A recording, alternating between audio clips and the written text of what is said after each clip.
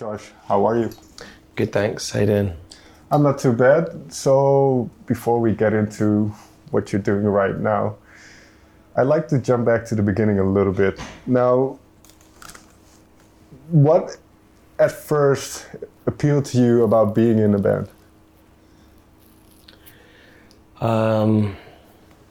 Ultimately, I think it was just a route out of doing normal life, I guess. Mm. Like as a teenager, I didn't really conform to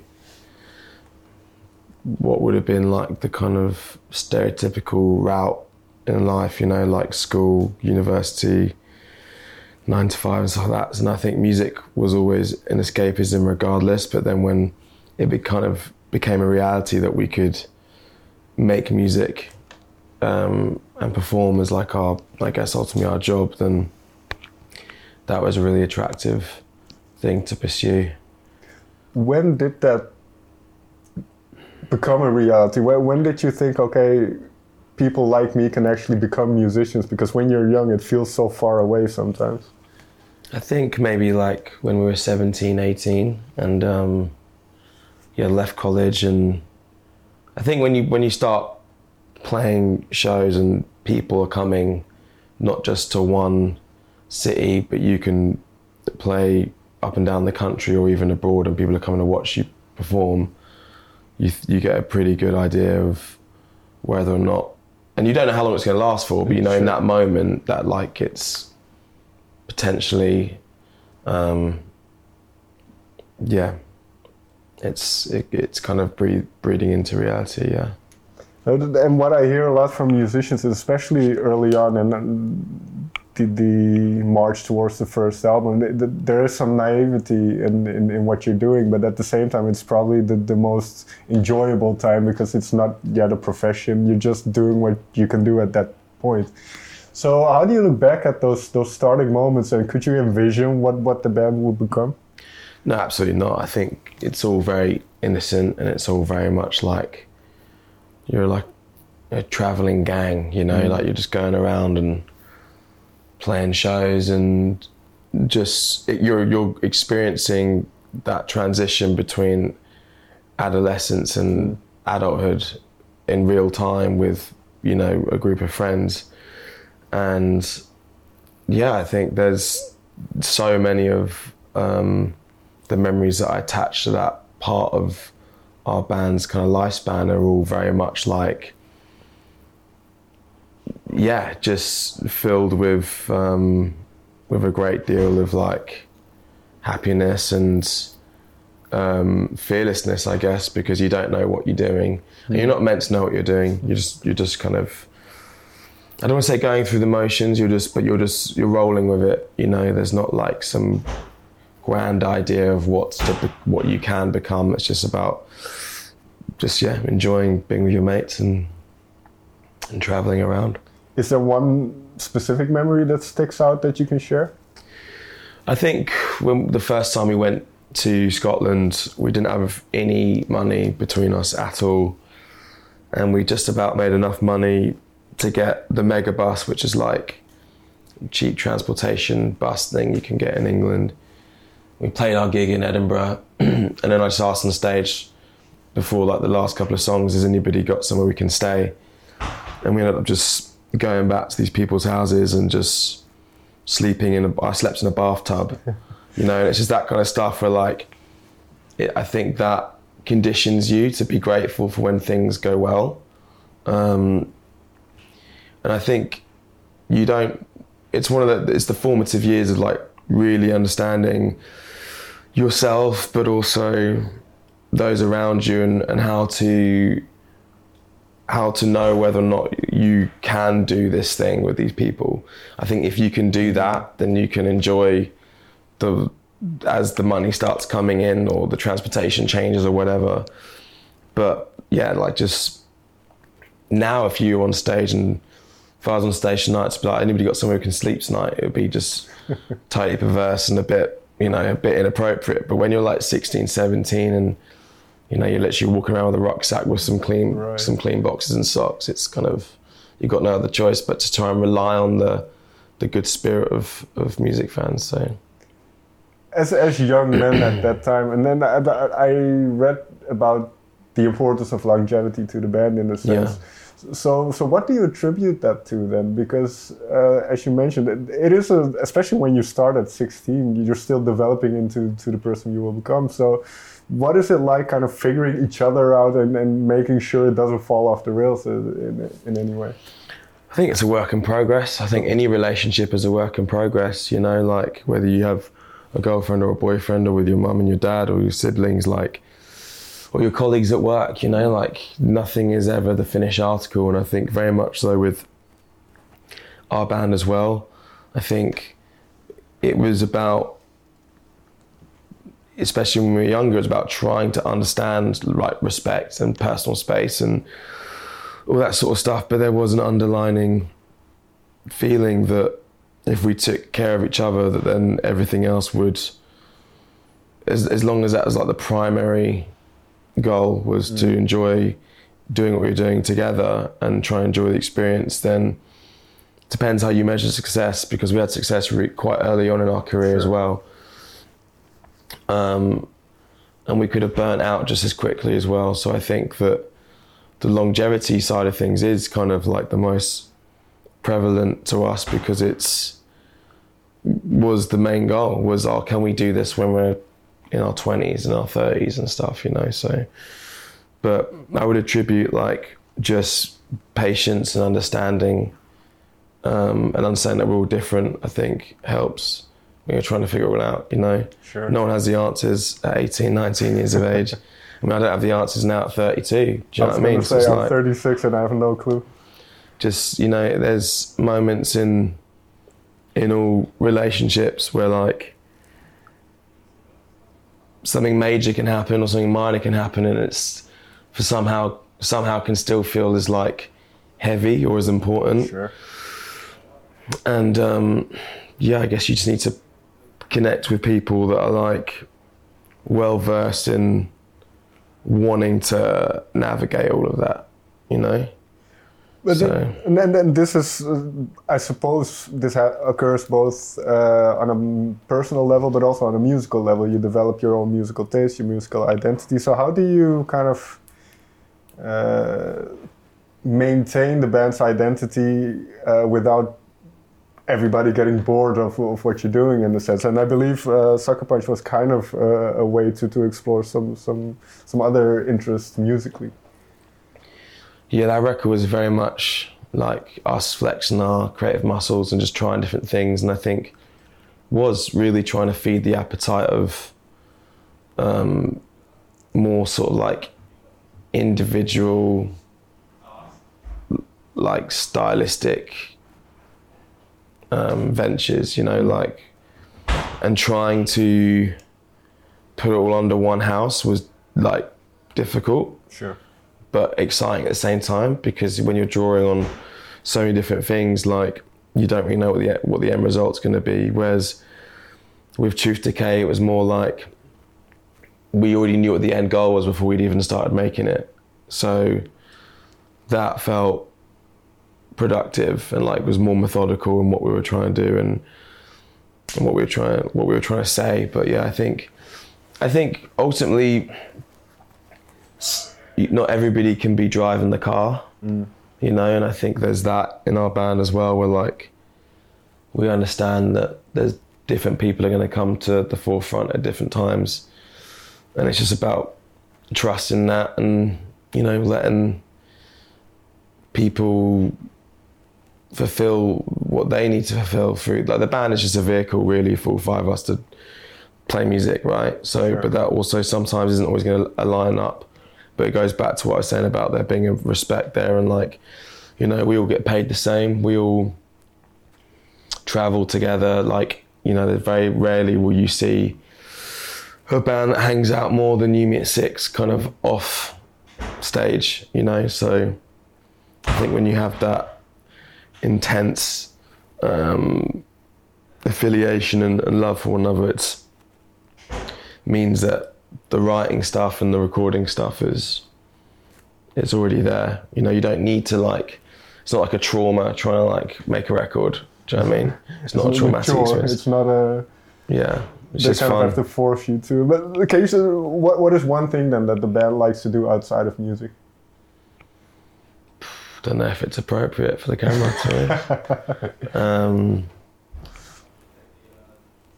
I think we all enjoy the travelling aspects, not like waiting at terminals and shit for flights, but like when you're in a new place or an old place that you've all collectively got fond memories of. That's really exciting to be out, and we enjoy that idea of like, today being in Holland and like playing a sold out show, and the fact that like we can walk around and explore the city and get a taste of like where we are, and day off tomorrow. So you day get off to tomorrow, explore. yeah. I think there'll be a lot of mooching about for sure. But there's like sporting activities and stuff that we do, but like I'm not going to sit here and talk about golf and football. I think that'll be a bit boring. Fair enough. Moving to Truth Decay then, is there, because you said it was more methodical, you kind of knew what you wanted out of that album. Was that a reaction to kind of the couple of years that we had where everybody was isolated and kind of reflecting on what you were doing? Potentially, it's hard to say. I mean, we have a rule in our house, my girlfriend and I, where we don't talk about COVID because it's just so depressed. No, it's like it brings back a time where, in particular, she was still working during that time, but I've never experienced imposter syndrome like those 18 months or 2 years, and so I just think that it's, for me, it's luckily something that got through. But it's weird because during that we were putting out Sucker Punch, so like it didn't feel like that time has been reflected at all in any of our music. I think with Truth Decay it's more a conversation that we had about who are we, what are we, where are we going with this band, what's our seat at the table looking like, what's our relevance, what's our currency within a pretty saturated market of loads of bands, loads of artists. Like, why do U-Music matter, and when do we matter? And I think we kind of agreed that when we're making alternative emo pop rock music, if you like, with now the experience we have of making loads of different kinds of records, if we can refine that sound and make it, like, pull it into today and not just regurgitate some old efforts, and then we've got something that's worth putting out. So I think that's kind of where that record has come from. And I think also just the kind of epiphany that's the music that actually we all connected on growing up, like when we were 16, 17, 18 years of age. So there's something kind of full circle about now making a record like that in your 30s, which we haven't done for quite a few years. So, yeah. What have you noticed then about yourself, because you are older and wiser, let's hope, and then what have you noticed about where your thoughts or interests gravitate towards when writing? I think that I only really let myself go to the writing headspace when I absolutely need to, because once I unlock it, there's lots of stuff that comes out. Okay. Sometimes stuff that is better left buried. But I think it's important to be earnest with your songwriting, and I think it's important to identify things that feel tangible for others.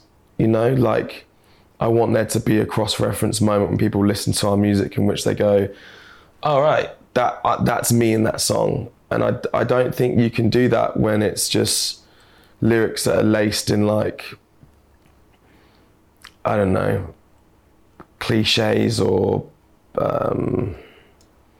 just sort of like,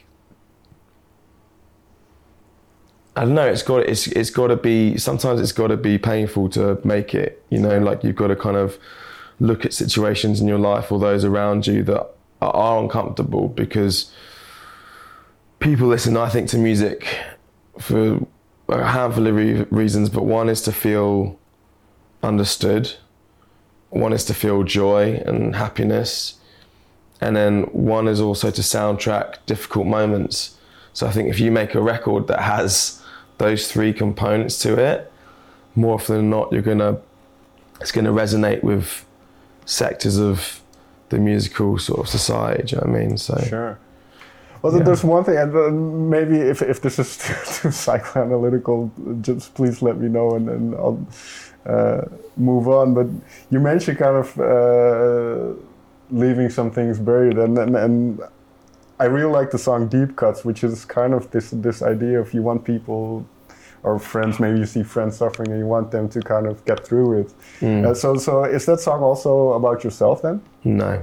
Okay. There's nothing about me in that song. It's about two of my best friends who are kind of going through very different moments in their life when it comes to seeking validation and acceptance in the wrong areas. And so that kind of, and it was the first song we made, and it was kind of interesting because it opened up a school of thought that I'd never really had, which was that I can really position myself in other people's situations and take something from it and make music about it, versus just regurgitating the same old shit.